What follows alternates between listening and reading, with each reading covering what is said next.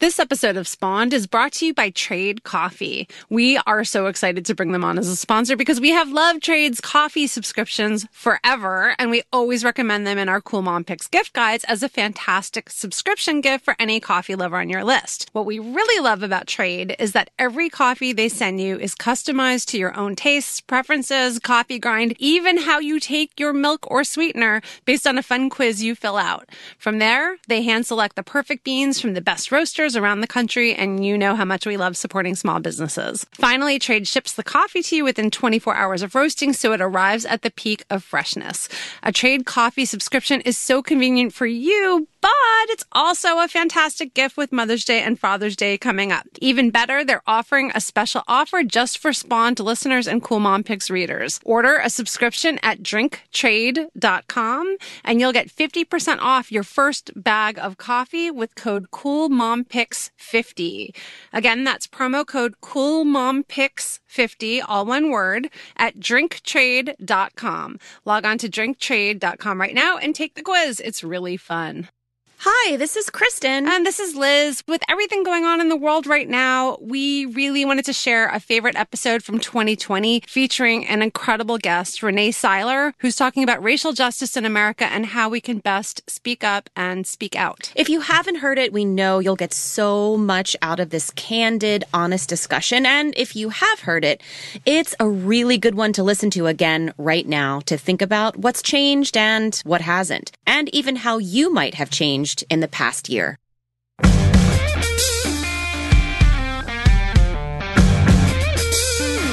Hello and welcome to Spawned, a common sense, hopefully fun, and generally helpful discussion on parenting and parenting culture. Hey, I'm Kristen Chase. And I'm Liz Gumbiner, and we're the co-founders of CoolMomPicks.com. Today, we are excited to be talking with Renee Seiler about speaking up and speaking out about racial injustice in 2020. And as always, we'll close out our show with our cool picks of the week, and we are so excited to jump right in. So let us tell you a little bit more about our amazing guest, Renee Seiler. She's a broadcast journalist, TV personality, and author who you may know as one of the original hosts of The Early Show on CBS News, where she interviewed everyone from Jimmy Carter to Laura Bush and John McCain to Will Smith and Beyonce.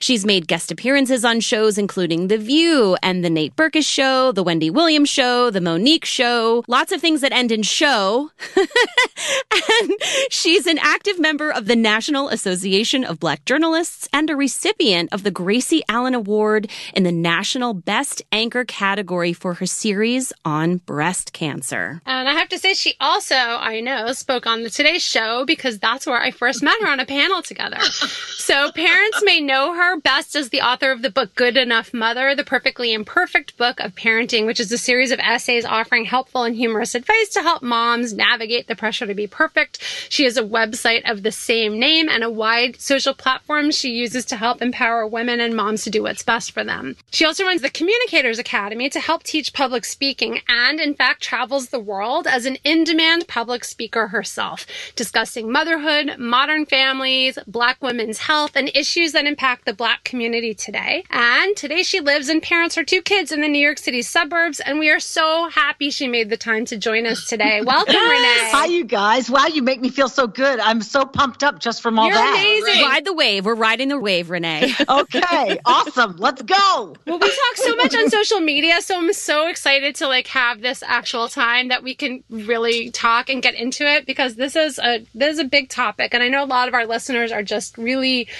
Some of them waking up for the first time. Some of them have been deep in social justice for a long time, but I think it's a good, important thing to keep talking about. So first of all, I just want to know, how are you doing these days? I'm fine, actually. A lot of my friends have checked in with me and they're asking, how are you doing? And which is lovely. And I really appreciate it. But, these things, while new to a lot of people, are not new to me and to my children and to my family and to any Black person. We know that these things, and I'm not talking about George Floyd specifically, I'm not talking about the rioting and the looting, I'm talking about the George Floyd was a flashpoint, and the flashpoint has been about racial injustice for a long time. So now what we're seeing is the result of that. And every Black person is like, we've been subjected to racism and microaggression and things like that. So this, while the magnitude has been pretty eye-opening, the cause is not at all new. It reminds me of when white people go, "This is not my America." And every Black person I know goes, "Yeah, it is." Well, let me just say this. It's been a very eye-opening time for me because I look at people differently. I look at my friends differently. And I'm not just talking about the ones who are adamantly against the kind of racial equality that we're all trying to seek, or the ones who want to keep things, the same. It's not just those people, but all people, including the ones who really have just been sleepwalking through their lives. And I know that as a young parent, I was that way. I had a lot of stuff on my plate. I was working full time. I was doing all the, I like a lot of young parents, you're just trying to keep everything, all the balls in the air. And so it's easy to miss what's happening around you. But I do believe as parents, we have a responsibility to make sure our children have an accurate view of injustice and what they can do about it when they see it. They need to know how to recognize it. And then what? Then what do we do? And those kids don't get that unless we tell them and teach them. I'm a friend of yours on Facebook, and I look to your feed often, and I'm glad it shows up, which means I'm engaging with it, right? The good old Facebook algorithm there. And I find that you're always someone who speaks up about these issues in a way that, is helpful for me, because I feel like there's a lot of discourse that happens with your posts. You put them up. It's not just, I'm posting this. I really want to have a discussion. And I know that there are a lot of Black people also who I'm friends with and follow on Facebook and Instagram and, all the socials, who, have stepped back a bit just in the name of self-care, right? So there are different approaches to these issues at hand, and that's okay. But I know you specifically are very vocal, and I'm wondering, does that help you in particular? How do you feel like that contributes to, the conversation and the learning that's happening? Is that how you get your energy? I just want to hear more about your decisions and sharing and how you choose, because I know you're very particular about what you share as well. Right. If I shared every single thing that I see and want to share, I never get anything else done in my day, because I am a communicator by nature and by my career. I've always been one of those people who shares, talks, whatever. So I've always been a communicator. So this is my way of communicating. Now I'm able to communicate it filterless now because, it's my page. And so unlike the days when I was reporting the news where I had to actually be impartial, I can actually say how these things impact me and impact the people that I know. So it's like you've been unleashed or you're, so now you can actually open your mouth, your jaw's not locked anymore, and you can say, hey, listen, this is not cool. The other thing is that presents a bit of a challenge, because I do have some friends who don't believe as I do. And some of them come on my page and engage. I have no idea why, because they always get stomped on. But okay, whatever. Because my page leans, pretty liberal. They come on the page and then they'll come in with whatever it is they're talking about. And I have friends who will text me, behind the scenes, and they'll say, why don't you just block that person? And I don't. There's a reason I don't. Number one, it comes from the hardcore. Just because they don't agree with me doesn't mean that they don't have a point. However, I do draw the line when the point is about reducing or removing people's rights. I mean, there is a point at which I'm saying, I'm not going to let you use my space to talk about that. But the other thing is this, there are a lot of people who do not trust journalists. And even though I'm not technically a journalist anymore, I was one. And so I guess I let people talk because I don't want them running in and saying, see, if your point doesn't jive with what they're saying, then they just delete and block you. So I kind of am a little bit sensitive to that too.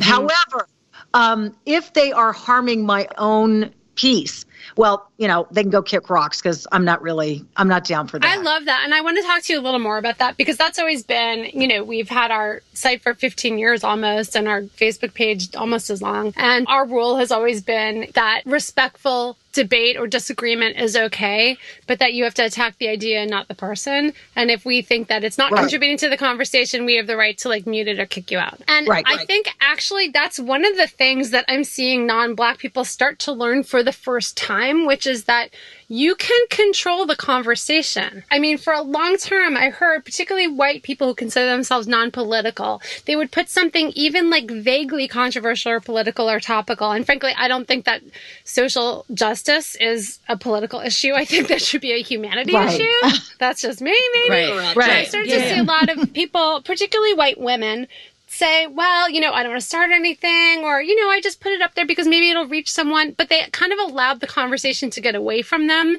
and become really ugly. And I used to say to people, you know, look, it's your page. You can create the rules. And I think for the first time, they're starting to see that that's okay. It's not going to alienate people. Or even better, they're starting to see that if they alienate people who are hateful, maybe that's not so bad. And I wanted to know if you're seeing the same kinds of things. So I am seeing a lot more of my friends, and I feel like I have a pretty wide spectrum in terms of racial balance and makeup in terms of my friends.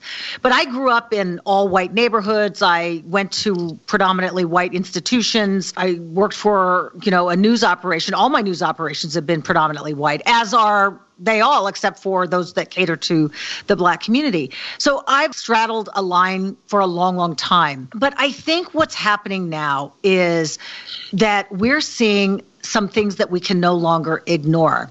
I don't like to, you know, say Black women, white women, so on and so forth, because it always made me feel uncomfortable. But frankly, I have to say it. You know, something like 56% of white women voted for Donald Trump. I might be wrong on that stat, but I know it was something like that. And that means that these people were in line with the things that he said or thought or what have you. And so to get white women to finally say, you know what, that was, that's not a cool thing. And, you know, I don't stand for these things, and I'm not a racist or whatever. And to see them make that change has been pretty interesting. One of the things that I think is really, really important is that we define racism properly. So people have far too narrow a definition of racism. Their idea of racism is, well, I'm not burning crosses on people's lawns, and I'm not running around using the N-word, so therefore I'm not a racist. That's wrong. You know, racism is a system. It is a system that is prejudice, which we all have, but it's backed by legal power and authority. That is racism as a system. That's why there can be no reverse racism, because Black people have never in this country had that kind of power, had that kind of authority. So when people say, oh, that's just reverse racism, I'm like, stop it and learn what the term means. The other piece is that, you know, they say I'm a good person, so I can't be racist, and racists are bad. And so Robin DiAngelo in her book, White Fragility, talks about this as the good-bad binary. In other words, if I am a good person, I can't possibly be a racist because racists are bad. But that doesn't address microaggressions and some of the prejudice, where that comes from, why, and how those things impact how you think and behave with people of color. And I've actually seen, like last year, there was a lot of talk, particularly, I mean, I spent a lot of time on Twitter for my politics. And, you know, I saw a lot of articles shared about how, for example, calling someone racist is not helpful and doesn't change minds, if that's your goal, because there are people who are part of a racist system and benefit from racism, but don't see themselves as racist for all the reasons you say. And so therefore they just will not identify with the statement, or they'll say, you're just calling me a name. That's ridiculous. You know, I have a Black friend. My sister-in-law is Black. That's crazy. My favorite teacher was Black. Right. I saw a guy he actually posted this big old discussion on LinkedIn, and he says he's running for governor of Illinois. It's like, sure, pal. But he basically was like, you know, I'm not a racist. I never owned slaves. I have Black friends. He went down the litany, and it was just like sir, do you actually read? And then I went over to his Twitter and saw, oh, he's just, crazy. He's just all out crazy. But, I didn't realize that enslaved a human being was on the checklist for whether or not you are a part of a racist system.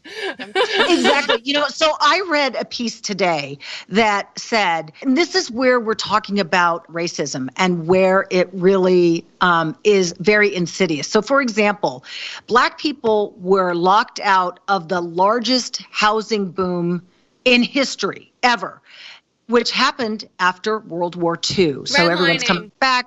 Yes, that, but all, that, and they couldn't get loans, and they couldn't get, so all of this stuff, they literally were locked out of that. And now, even after the civil rights movement, we still are so far behind. There is generational wealth is not a thing we had an opportunity to take part in en masse. Whereas, white people, they came back from war and they had, the red carpet was rolled out. I don't know if you saw the piece on my page today, Liz or Kristen, about the guy who came back from war and got beat up by South Carolina police and was left blind. This is a veteran. Yeah. This is, a veteran of World War II. And then while we're at it and while we're talking about, serving your country, the whole, I don't kneel for the flag because there are veterans in my family. There's veterans in my family, too. My father signed up and served in a segregated military. And when he came back here, the Voting Rights Act hadn't even been passed. It's not like, oh, you didn't serve beside people who were Black while you were in the military. And I think it was desegregated in 1950 something or 58 or something like that. But it was late. Maybe it was 48. I'm not sure. But you see, the point is when you hear that argument, it's crap because we also served. Kneeling, before the flag has nothing to do with protesting this country. My father loved this country. We loved being a military family. The Air Force is in our blood. I was born on a military base. But I know that, when my dad got back, he didn't have the same rights as white soldiers coming back. And I would just suggest to our listeners, if you have not seen the movie 13th, Ava DuVernay's movie, it is spectacular. We watched it with with the older kids this week. I can't believe it took me so long to see it.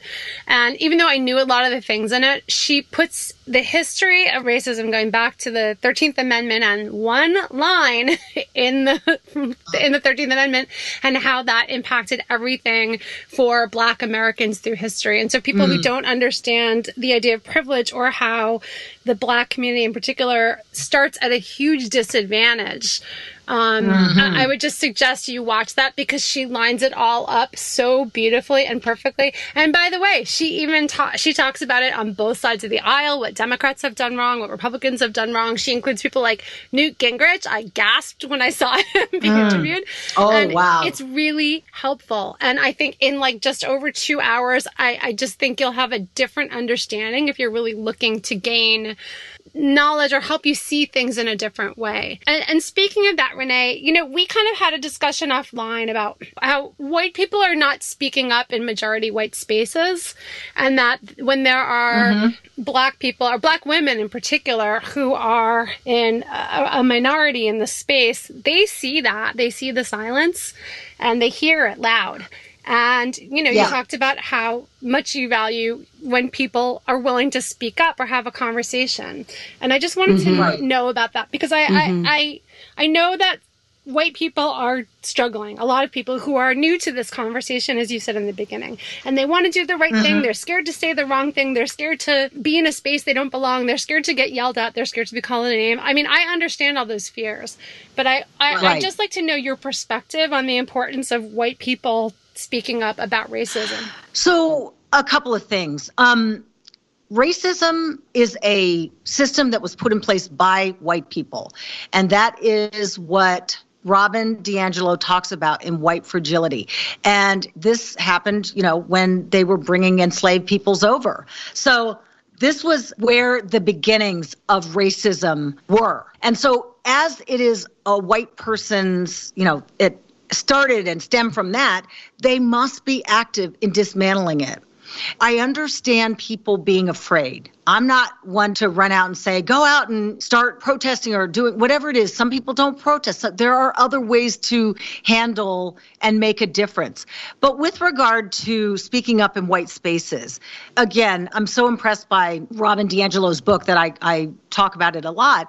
But she talks about how difficult that is because it's breaking a code that's like an unspoken code among white people. And to break that creates other issues. And so it's a hard thing for them to do. And I get it. And I understand that, which is why I applaud the ones who really are taking a moment to say, you know what, this isn't right. The next step, however, is to say what you're going to do about it. And like you said, Liz, this is a human rights issue. This is social justice. This isn't about who you voted for or any of that stuff. It's about the fact that my black son should feel safe being pulled over. I shouldn't have to tell him to start his recorder if he gets pulled over by the cops. And yet he does because I told him. That's the difference. That's what we're talking about in a tangible way. That's what we're talking about. And I'm so glad we are, because I think that these are the things that people, I'm biracial, my mom's Chinese, so person of color, but certainly a different experience. But when I was in grad school, a lot of my research as a therapist was about working with people of minority culture as someone who basically looks white and treating folks who were Black or Latina or people of color and the position of power that we were in. And, I did a lot of research actually that was published, and a lot of people would come to me and be like, why are you the one writing this? Shouldn't this come from an LGBTQ person? Because I did a lot of research in that area. Shouldn't this come from a Black music therapist? And I remember thinking, the majority culture needs to speak up. We need to speak up and support our friends and colleagues. I just don't think that there is going to be effective change unless we put some of this weight, a lot of this weight on our shoulders. And like you said, that is not just saying something, that's doing something, and for me, it's been talking to my, particularly my son. We talked about this. And I said, what do you think it would be like? You can walk around in this neighborhood at night and no one would bat an eye. But what if you were Black and you walked around in this neighborhood? What do you think would happen? And he goes, someone would probably call the police. And I said, how do you feel about that? What are your thoughts on that? And that's what more non-Black people, parents, need to be doing right now, is asking our kids those questions. And because these kids will get it. Like, they will get it. They can wrap their minds around this and make effective changes. But if we don't start these conversations, how is this going to happen? How is that going to happen? Right. So you may have followed the story when my daughter got called a shoplifter in that store on that. So we have a house on Kiowa Island. I remember this. Right, yes. Right. So here's my daughter who is out of school for the summer and she's babysitting and saved all her money. She wanted a Vera, not Vera Wang, a Laura. Oh God, I don't know any of these things. She wanted a Vera Bradley? Vera Bradley. Thank you. Yes, thank you. She wanted a Vera Bradley wallet to hold her student ID in. And so she went into this store and she was the only shopper there. Oh, there was one other shopper there. And the two elderly white ladies behind the counter, one whispered to the other, and it wasn't whisper, it was loud enough for Casey to hear, shoplifter. And Casey was just like, wait, what? What? And she wasn't talking about the other person. The other person was on another side of the store, and they were looking right at Casey. And so Casey came home, and she was like devastated because she's not a shoplifter. She's a nice girl and an honest person who worked very hard just so she could get this thing. And she came home and told me the story, and I was like, okay, now this is where we get into how sort of the racial contract is. Now, what I wanted to do was run up to the store and say, how dare you, right? I mean, you don't know what, and do the thing that all of us mothers would do. Right. However, if I do that, I'm the angry Black woman. And then everybody's, she was just in here and she was just blah, blah, blah. And she was angry and upset. And well, of course I was angry and upset, but I was also Black. So instead, I went online. And I called them out on Facebook. I went on their Facebook page. I called them out on Twitter. I tagged all their brands. And ultimately, by the way, this whole story is on my website. And ultimately, they ended up issuing an apology after several non-apologies, but they finally did the right thing. The epilogue is, though, that now they got so damaged from all the negative publicity that they lost their lease in the store. Yes, it was a really interesting study in what not to do, but also in how to handle certain situations of racial injustice, because my daughter stayed calm. I mean, that was deeply hurtful to her. Of course. Look, I'm a believer that shunning works. I mean, I really, if you got like the one racist uncle at Thanksgiving and he knows everyone's glaring at him over the table, like that shit works. Like eventually they're going to start to like ask questions and come around, unless, some people are beyond help. But I really believe, I mean, I looked at just how smoking got banned in New York City, and slowly it was so bad to smoke that people just started internalizing smoking is bad.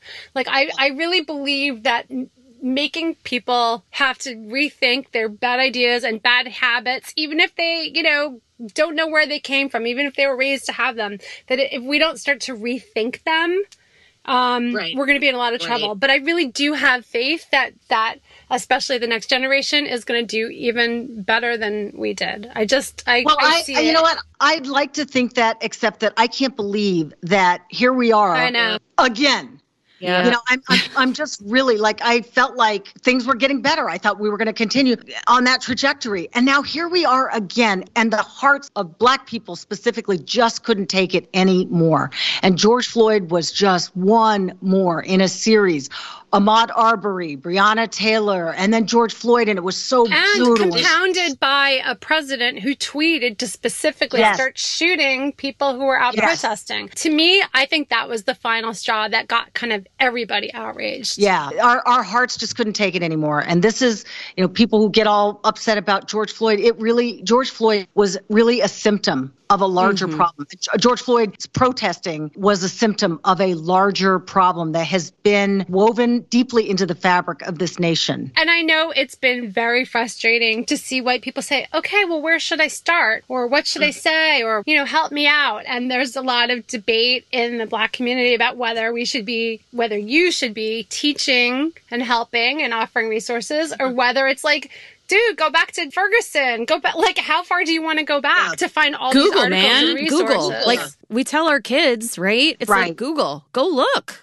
I mean, I'm really two things. You just mentioned it, Liz, but I'm stunned by how many people lack critical thinking skills. It just is. It's depressing to me, because we've never been in a place where our country has ever had more information, not just our country, but the entire world, more information at your fingertips, and people choose to be ignorant.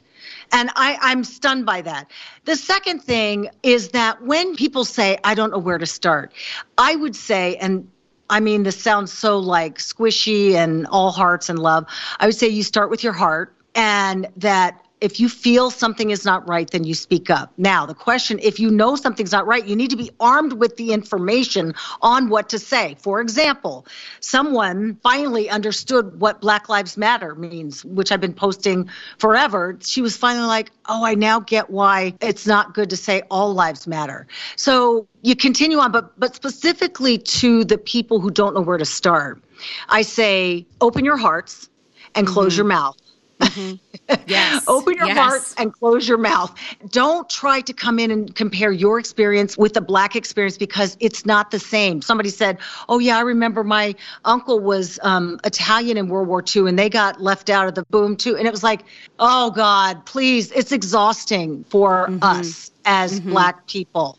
So it's really about how can I help by, amplifying your voice. I appreciate you guys for saying, hey, Renee, will you come on and chat with us, and figuring out how can you help amplify this very specific experience that I'm living. And I appreciate that. I mean, you spoke very specifically about, closing your mouth, opening your ears, and there was Blackout Tuesday. And I think a lot of people realized many things things about that day, but that we are not following, we are not reading, we are not listening to enough Black voices. And, there's certainly been a call for more, which should have been happening, a while ago. We can get into the details of that, but I'm curious to know, what are you watching and reading? And, we know what you're reading because you love that book. We know that.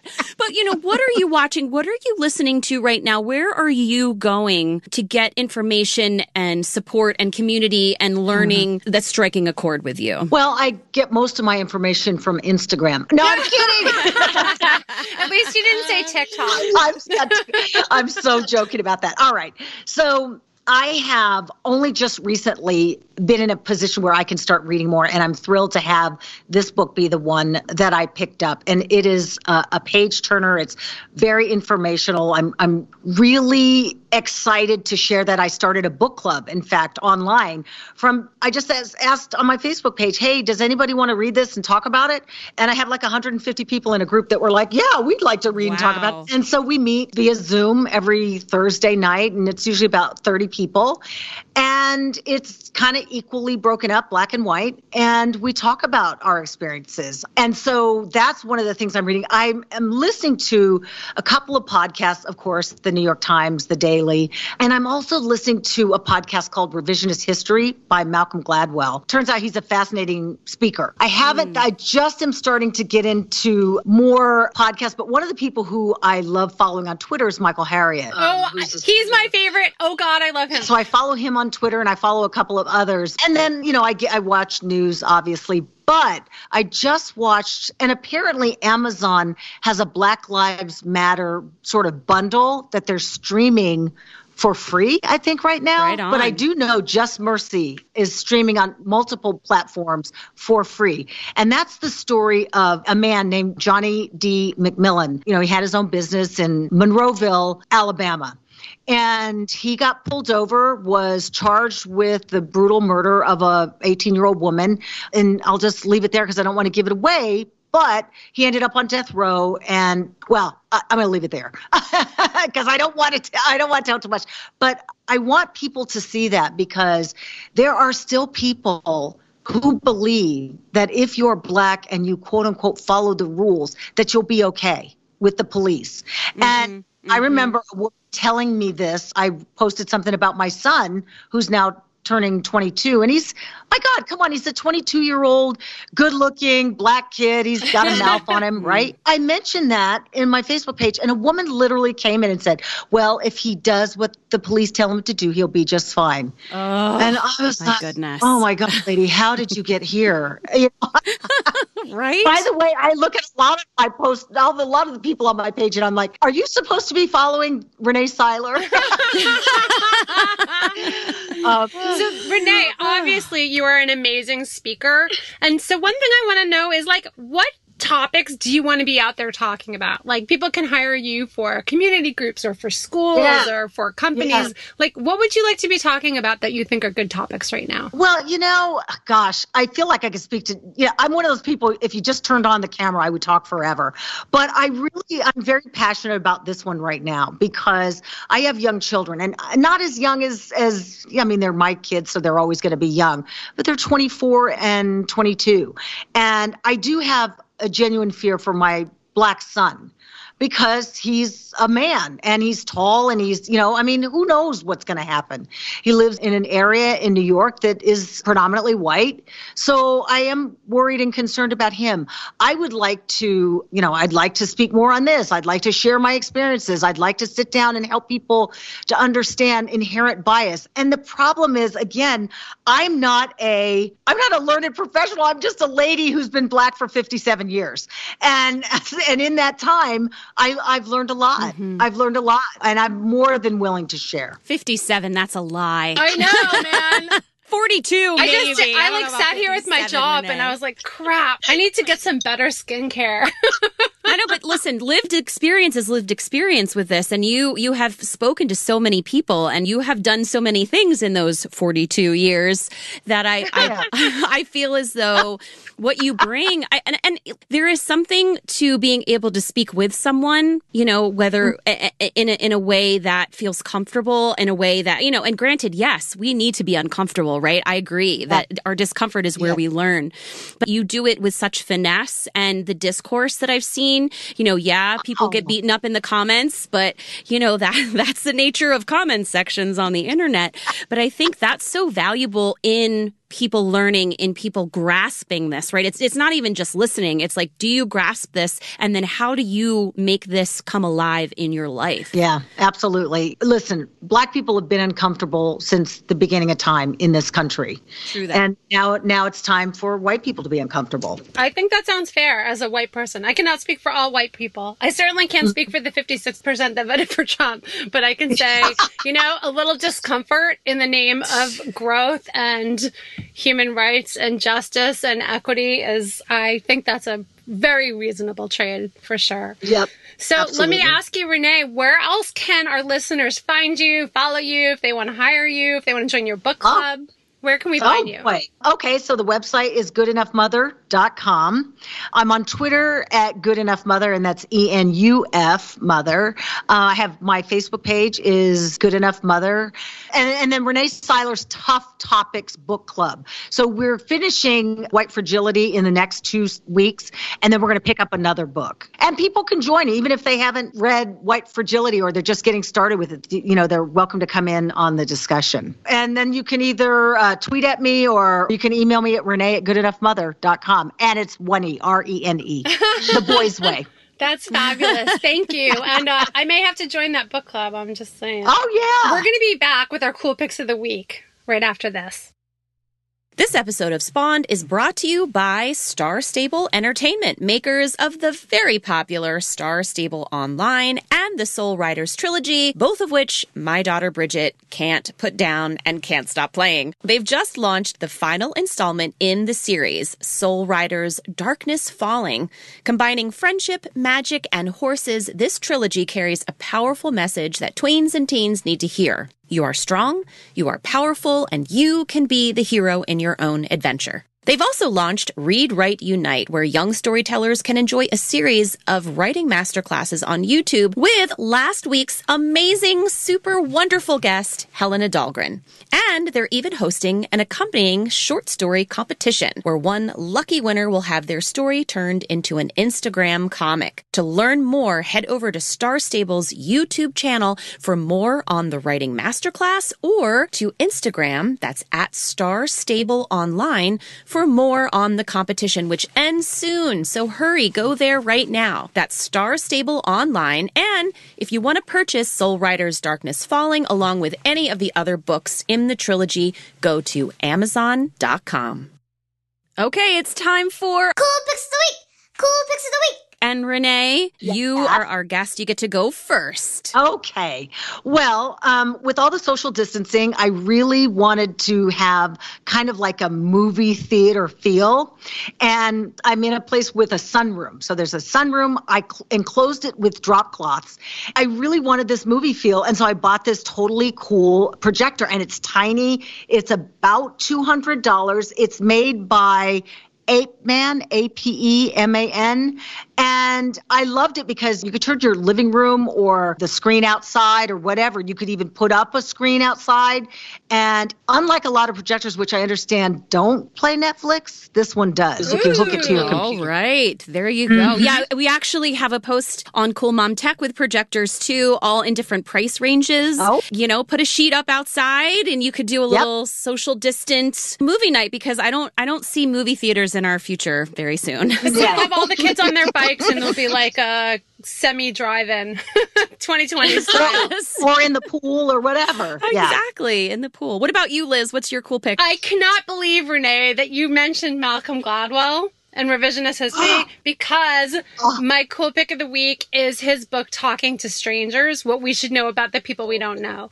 I love Malcolm Gladwell. I devour everything he writes. And I mentioned on a recent podcast that one of my cool picks was Libro.fm, which is an audiobook app that supports indie bookstores. So whether you use that or use Audible, Talking to Strangers is so good as an audiobook because he recorded it like a podcast.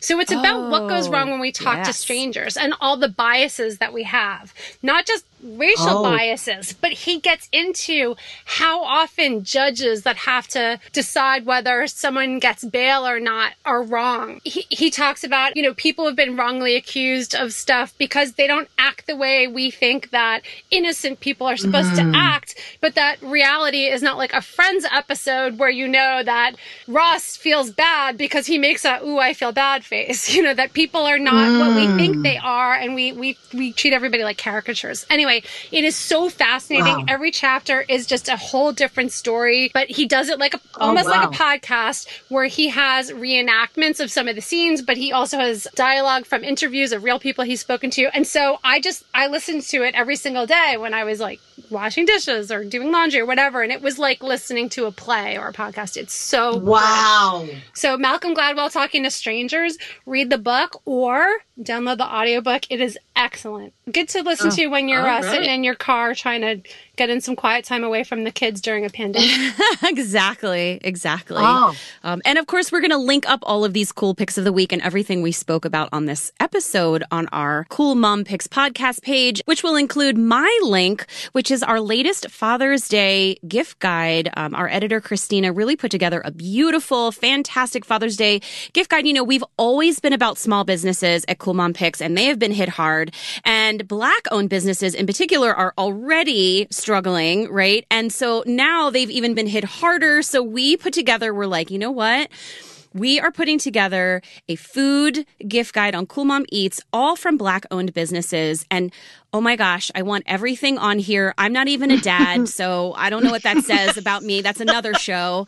But there's wine, Maison Noir wines and dope coffee. And you know what? We've featured this on our Instagram feed and everyone's been messaging us. It's so lovely. Thank you so much. It's so hard for people to find us. Thank you for, using your platform and sharing. And we've done this for many, many years. And we're more than happy to keep doing it. But especially now, we felt like it was really important to do. So you can find all of those gifts over on Cool Mom Eats and of course on our Cool Mom Picks podcast page. Thanks so much for joining us for another episode of Spawned. Huge thanks to our guest, Renee Seiler, and of course, our amazing engineer, John Bowen. There are a few things you can do to help spread the word and support Spawned, and we'd be so grateful. You can subscribe, you can download or save our episodes, leave us a 5-star review if you like what you're hearing, and honestly, the best thing, tell a friend or family member about our podcast. If you loved this episode today, and I think there are a lot of people out there that need to hear what Renee is talking about, please send it to them because you never know who you'll reach and how. And there's such an easy share feature on the podcast app, at least if you're using an iPhone. So you can just text it right to somebody that you love, someone who maybe needs to hear this. You can pop it right on your Instagram or Facebook feed. We're so, so grateful. And if you're a listener, you're already part of our Spawned podcast community, but you can make it official if you go over to Facebook. Sorry, there are no certificates or awards or trophies. However, there is a lovely community of listeners as part of our Spawned Podcast Community Facebook group. You can go over there. We've been chatting about our episodes. We've been commiserating about our experiences in quarantine and some fun stuff too. So head over there, join us. We would love to have you. Thanks so much for listening to Spawned. This is Liz. And this is Kristen. Have a great day. Bye.